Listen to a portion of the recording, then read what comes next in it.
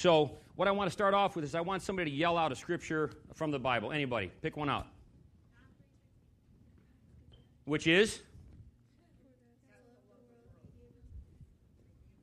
Wow, that was good. All right, let's get another one somebody can recite. Give me another verse. Talk to me. Come on, wake up. Give me a verse from the Bible. We got 200 people in here today. Which is? See, that's a great verse. Do you believe that verse? Great verse. Give me one more. One more verse.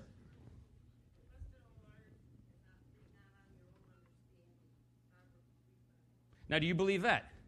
That's a great verse. The point is, the Bible is the Word of God, and I will stand up here every time I have an opportunity to speak and tell you that the Bible is the Word of God, and it is truth. And you can't pick and choose what you want to believe from the Bible. We had some verses shouted out right here, and those people believe those verses to be true. If you believe any one verse of the Bible to be true, you must believe the entire thing. Take it all or leave it all. It is the Word of God. It is truth. And that includes the scriptures on Satan, which is who we're going to talk about today.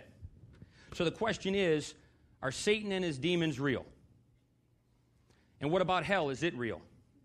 Society wants us to believe that the devil is a fictitious character, that hell is an imaginary place, things that are made up. They're just scare tactics to keep us in line. They keep us in the straight and the forward. If you have that line of thinking, I suggest you change it very rapidly. Satan is real. I'm going to tell you two things, and I'd like you to let them sink in. The very first thing I want to tell you, that believing in hell is not a prerequisite for admission. Let that sink in. Number two, not believing in Satan does not diminish his effects on your life. So do you believe that Satan and his demons are real? I do, and I pray that you do as well. The Bible tells us that they're real and not to be taken lightly. Satan would like nothing more than for every one of us to believe that he does not exist.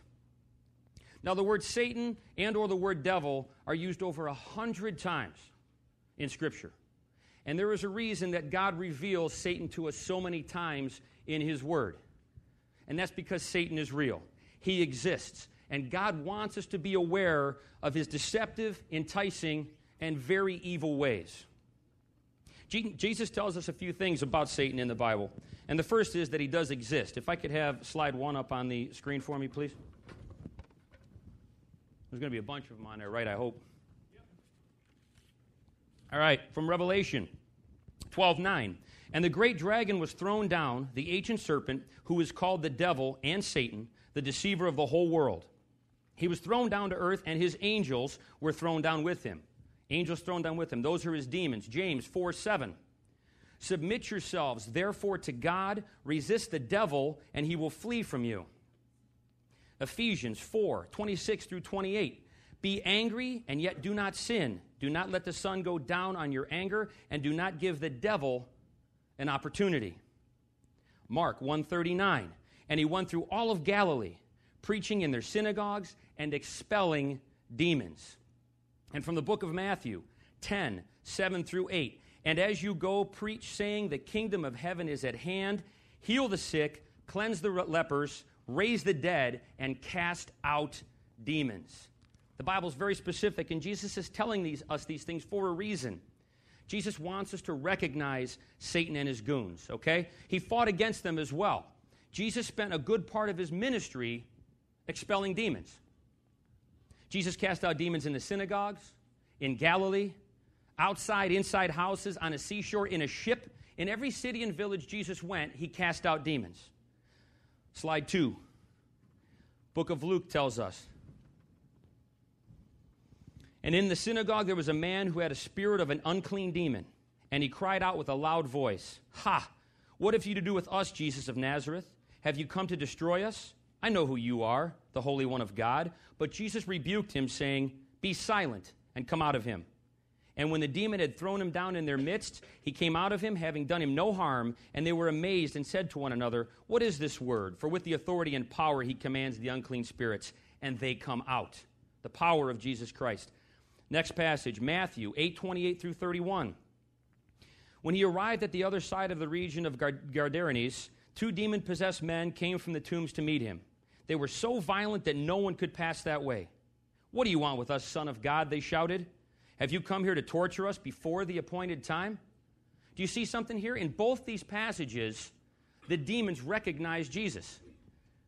They knew who he was. They were afraid of him, as they should be. Jesus defeats them. Jesus continued with his teaching and lets us know that Satan has a kingdom. Crowd participation time. Where is Satan's kingdom? Right here. This is Satan's kingdom. This is his world. If you look in Luke 4:5-7, and you guys all know this passage, the devil led him up to a high place and showed him in an instant all the kingdoms of the world. And he said to him, "I will give you all their authority and splendor that has been given to me, and I can give it to anyone that I want to. If you worship me, it will all be yours." Anywhere in that scripture does Jesus rebuke the fact of what Satan said? Did he tell Satan, "This isn't your world, it's mine"? He didn't. It is true, this is Satan's world. His kingdom is right here, and it's right now. Jesus knows how real Satan and his demons are, and we better as well. Now, one of the misnomers that's out there, and as I did some research for this sermon, there was a lot of people talking about how they don't think that Satan and his demons are alive and present today. They think that when Jesus died on the cross, all that was taken away. And if you're a Christian now, you have no worries and no fears about Satan. I beg to differ on that. If it is true that Jesus defeated Satan and disarmed him on the cross. However, if Satan is no longer a threat to us in our society, and we have no danger from him, why is it that he is mentioned so many times in Scripture?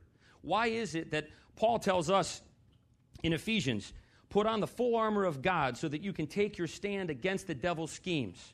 For our struggle is not against flesh and blood, but against the rulers, against the authorities, against the powers of the dark world, and against the spiritual forces of evil in the heavenly realms."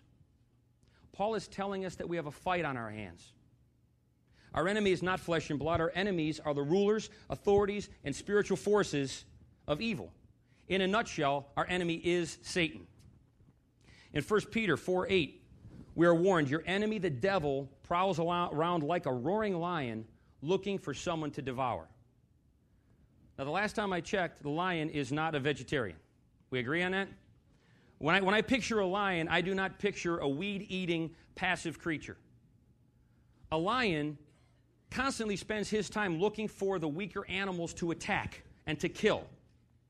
And that's what Satan does to us. Satan travels around the world constantly looking for the weaker people, Christians and non-Christians alike, that he can attack and overcome. The weaker we are, the easier the hunt is for Satan. Satan is definitely active and alive today. The Bible also tells us in Revelation 20:7-10, when the 1,000 years are over, Satan will be released from his prison and will go out to deceive the nations in the four corners of the earth. Satan will not be bound up and destroyed until the second coming of Jesus Christ. That's biblical. I don't think I missed the second coming. Jesus has not been here the second time yet. With that being the case, that means that Satan and his demonic army are alive and well today, and they are after us.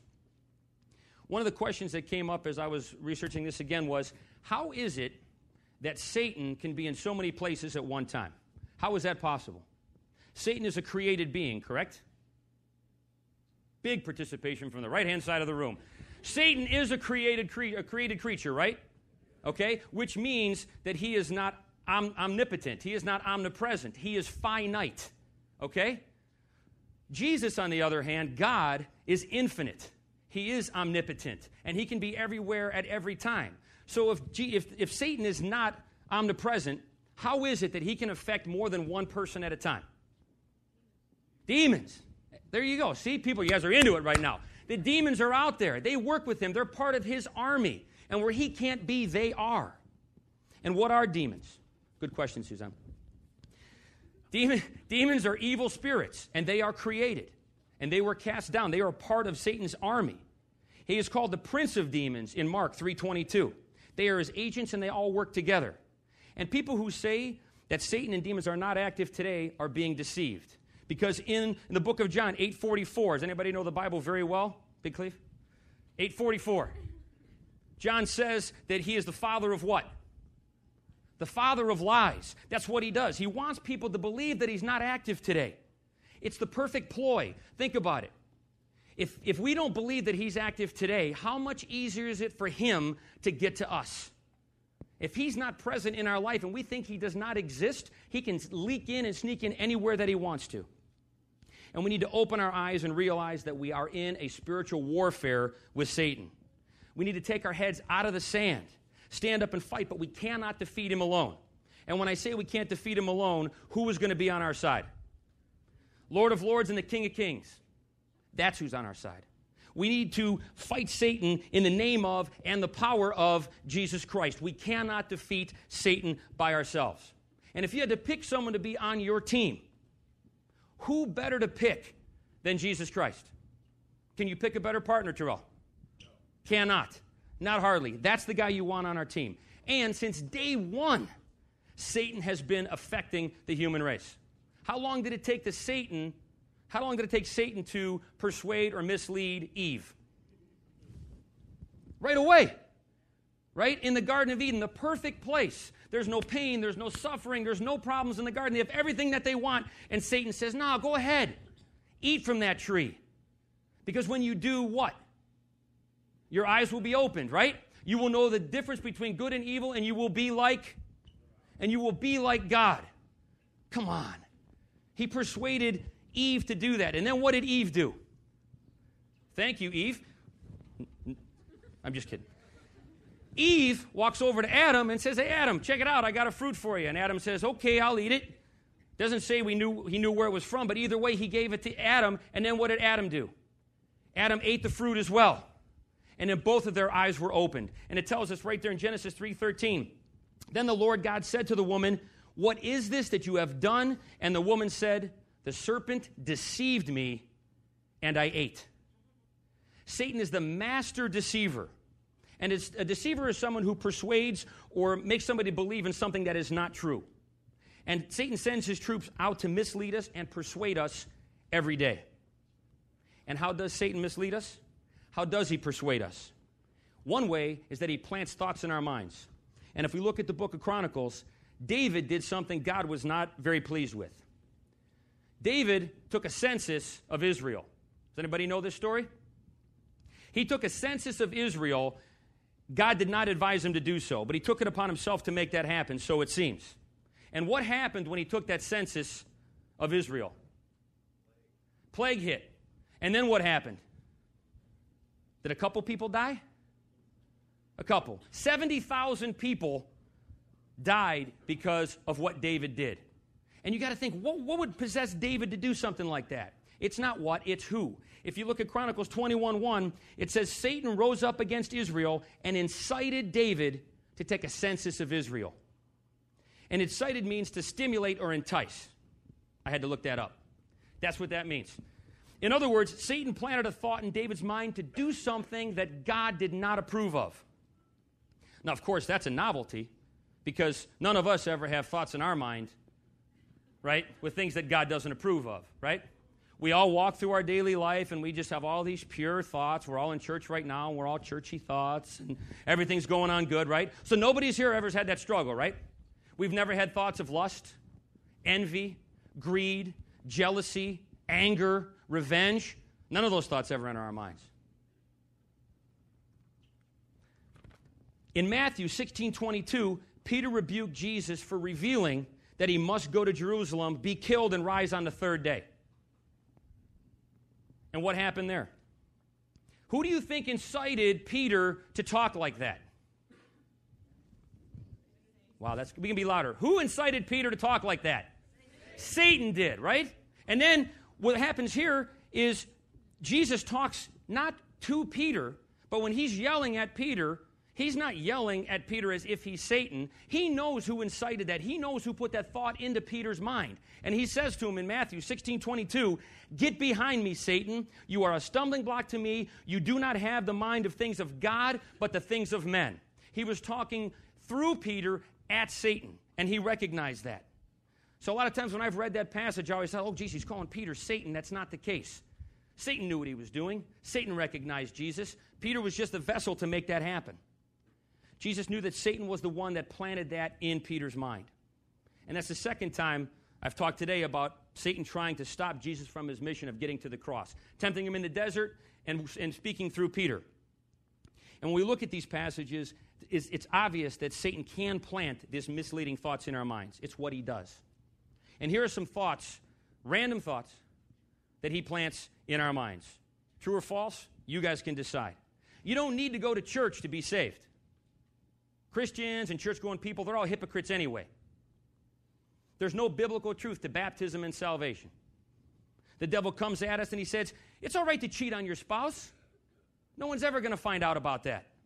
When we're angry, Satan tells us, go ahead and get revenge. It'll make you feel better. It's okay. Satan comes to us in the middle of the night and says, keep buying those season Browns tickets. The year you stop buying them is the year they go to the Super Bowl. That was a joke. This one here is not. He tells us you're not a good Christian. He tells us you've done too many bad things in your life. You think bad thoughts. You do bad things. There is no way that Jesus is going to save a guy like you. Give up on your faith. It's okay to sleep with your neighbor's husband. He doesn't love her anyway. Pornography. It's harmless. Pornography is harmless. It's just pictures. It's just movies. Nobody gets hurt. And to my SMT friends, which I'm so happy you guys are here today, I asked Dave to let you stay, and he said, hey, that's going to work out because we don't have SMT. But this is for you. It's all right to drink alcohol and do drugs. You're young once, right? Live it up. God wants you to have a good time, doesn't he? He put that stuff here for you. It's okay to have sex before marriage. There's nothing wrong with it. God created sex, right? If that's the case, why wouldn't he want you to partake? Those are some of the thoughts that he puts inside our heads. He hurls those misleading thoughts into our minds. Satan is the mighty deceiver. He's after our souls, and he wants us to commit sin after sin, trying to put that wedge between Jesus Christ and ourselves. And he will come at you with every weapon he has. He doesn't care who you are. He doesn't care how much power and status you have. It doesn't make a difference to him. He is after every man, woman, and child on the face of the earth. We are his enemy. He is after our souls. And there's only two ways that Satan stops when he is after our souls. One is that we're safe with our Father in heaven. He cannot get to us. And the second one, he stops because, guess what? He has your soul. Those are the only two reasons that he stops. He is the best at what he does. We are not to follow his misleading thoughts. We need to stand strong in God's ways, rebuke Satan. And here's the part that just blows me away. Satan went after Jesus Christ himself. Put that into perspective. We already know that the demons and Satan know who Jesus is. So it's not like he stumbled across this guy and went, I'm going to try to tempt this guy. He knows who Jesus was. And yet, he still comes after him. He went after the Son of God. The only man that can defeat him by himself is God. And he went after his son and said, I got this guy.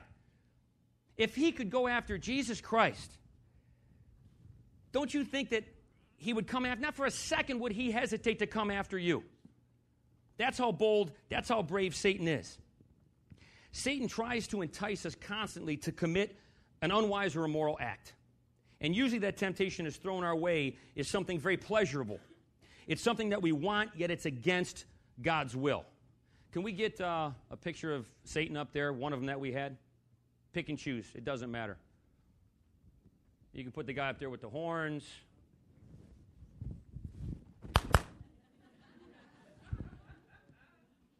Okay. Anyway, picture Satan in your mind. Hollywood has a depiction of Satan, okay? Anybody's got that vision in their mind right now? Typically, it's a guy with these nasty bat wings, horns on his head, big fangs, teeth, and stuff like that, right? Who in the world is going to run to him with open arms? Look at that comfortable-looking guy. I want to go hug him. Nobody would go to him. Nobody is wooed by his good looks and his charm when he looks like that. But see, that's the way Satan wants you to see him. Satan wants you to see him as not as that, because when he is not that image, how much easier is it for him to get to you? Nobody's going to run to a guy that looks like pure evil. Think about all the movies you've seen where Satan is portrayed. Nobody wants a piece of that guy other than to see him dead. So of course he's not going to come to you that way. But he will present himself in the form of sex alcohol, drugs, money, pornography, power, status, and prestige. That's what Satan comes at you with. That's the attractive part of it. Satan could drive up to my house in a truck that says free beer on the side, okay? Taps all down one side of it. On the other side, slot machines. And on the back of that truck, there could be a hippie lettuce dispenser. All I can smoke, okay? I am not going to be drawn to that truck. Those are not my crutches. I have nothing to do with that. I walk away, no problem. Now, on the other hand, if he drove a free sausage and bacon truck, and it was driven by bikini models, pulling a bass boat full of Coca-Cola and fried chicken, I'm going to run to it. Okay? The point is, Satan is not going to throw stuff at you that is not tempting to you. He knows what your weaknesses are. He knows what to get you with. He knows how to draw you in. Here's a couple things that you need to think about, and some of this stuff is going to hit home, and I really hope that it does. Part of me, when I was talking about this, I'm like, it's really tough to call people out, but individually I'm not going to do that. But I'm going to throw some things at you, and it's not about fried chicken and bacon, okay? That's not the case. What this is going to be about is the stuff that Satan does throw at us. Right now, if he knows your weakness, if it's lust that you struggle with, Satan is going to keep you up late at night looking at pornographic websites. He will deceive you into believing that adultery is okay. He will convince you that the only measure of value that you have is what you possess. And if gossip is your downfall, then Satan will entice you to talk about others and then convince you that it's okay to do so. And if you struggle with chemical dependencies, alcohol and drugs, Satan will hammer you over and over again with opportunities to indulge in alcohol and drugs. And until we are willing to say no to those temptations, then Satan and his cronies will not stop. They will bombard us time and time again with tempting desires. Every day, it's what they do, hoping to drive that wedge between us and God. And I want you to think about this. They have nothing else to do. We all have our regular lives. We're going to be done with church today, and we're going to go home. We're going to watch the Browns lose. Going to happen. I'm not prophesying. I'm just saying it's just going to happen. But we go home and we have our regular lives. Think about the demons. What do the demons do? Do they go home and see their families? Hey, honey, I had a rough day at work today. Take a little break, take a breather, grab something to eat, catch a movie, and then go back out for second shift. They have nothing else to do. Their job is to entice us, to tempt us, and lead us away from God. That's their job. Satan is so real and so active today that he is active in this church right now.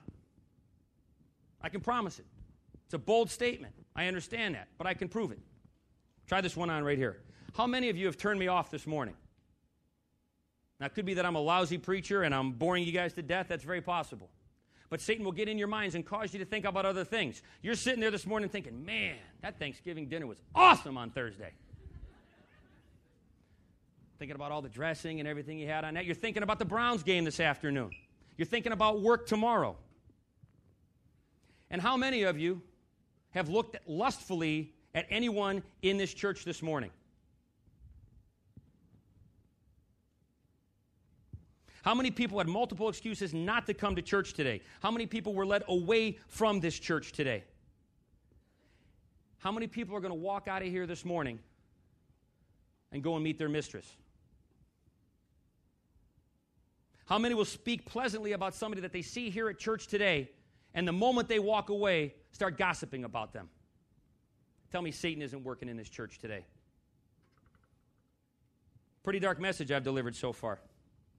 I understand that. But, as always, there's a saving grace. And I praise God that there is. Now, this next passage has become one of my favorite Bible verses. I love James 4:6. This happened to take its place this week anyway. If we could put it up there. Mark 3:27. This is only one sentence. And I got to tell you, this is one of the most gripping sentences that you can read in the Bible. Mark 3:27 says, "No one can enter a strong man's house and carry off his possessions unless he first ties up the strong man." That's a parable. Okay? I don't have a strong man living in my house, my physical house. However, I do have the Lord Jesus Christ living in this house. And that's what they're talking about in this passage. The Lord resides inside of you. God is your strong man. Do you have the Lord in your house? That's the question. And if you do not have him in your house, I suggest very, very highly that you invite him in. If God is in his house, Satan cannot overpower you. How awesome is that? If the Lord resides in your house, he can't do anything to you. Because why? First, he'd have to overpower Jesus. And can Satan overpower Jesus? No, he can't do it. So if the Lord resides in your house, he can try as hard as he wants. And he can knock, and he can try to get in, and he can try to take the stuff out. He can try to take your soul. But with God in your house, he cannot do it. God is your strong man. What the devil tries to do is he tries to intimidate you into conceding some sort of defeat. He wants to trick you into thinking that he is unbeatable, that he is undefeated. That is not true. Jesus defeats him. And that's the man you need in your house. He will harass you and confront you with every temptation imaginable. Satan will do everything he can to cause you to stumble. Do not let your guard down. Satan is real. He is constantly after you. Do not give in to him, and most of all, do not take him on alone. Recognize the strategies of your enemy so that you, armed with Scripture, prayer, and the strength of Jesus Christ, can defeat him. Now, we're going to have a time of prayer right now. I've asked Marcus to come up and play a song as we do this, and there's going to be some people down here at the foot of the cross. And I can't say this strongly enough. If you or someone you know suffers against the incredible temptations that that Satan has, and you cannot get around it, and you find yourself on those pornographic websites late at night, your family, your friends, somebody at work, if you find yourself in situations with alcohol and drugs, lust and envy and anger, and you can't shake them, I'm asking you guys to come up. Let us pray with you up here. Do not take him on alone. We know he's too strong.